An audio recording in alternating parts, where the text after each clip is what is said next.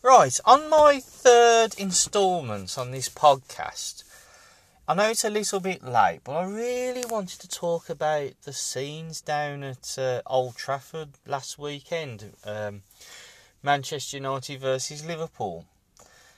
And you know what? It took me back, even though I probably wasn't old enough. My dad used to tell me stories about down at Birmingham when we used to have the riots on the pitch, especially against the Villa, Leeds United, the so-called certain army, which, I'm not going to say the name of it because it's very contentious.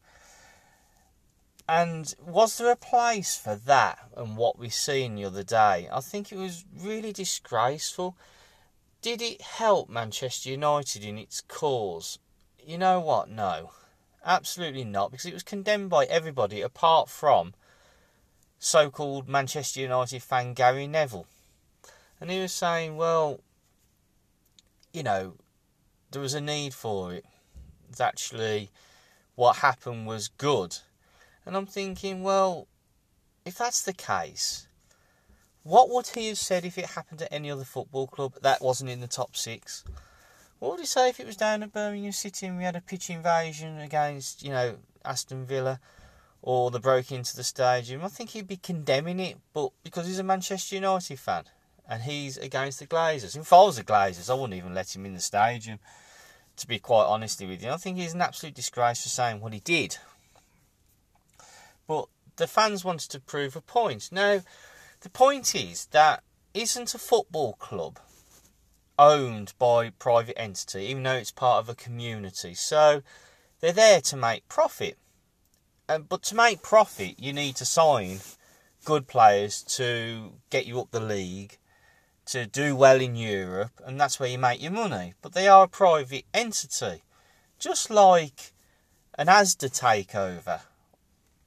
They're took over by a private company to make money.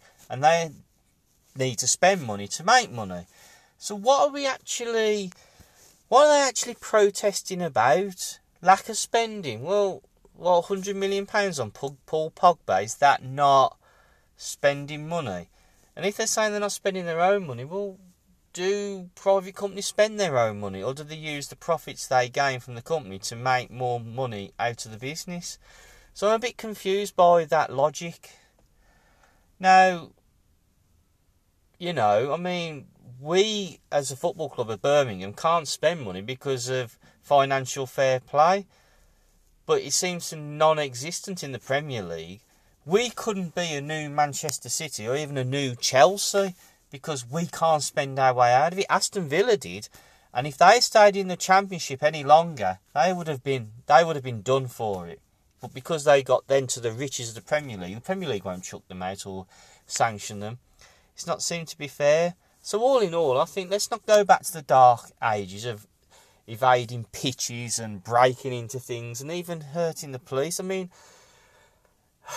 even like there was a clip I'd seen about a policeman hitting someone with a baton. Well, don't break the law and that won't happen. Cheers.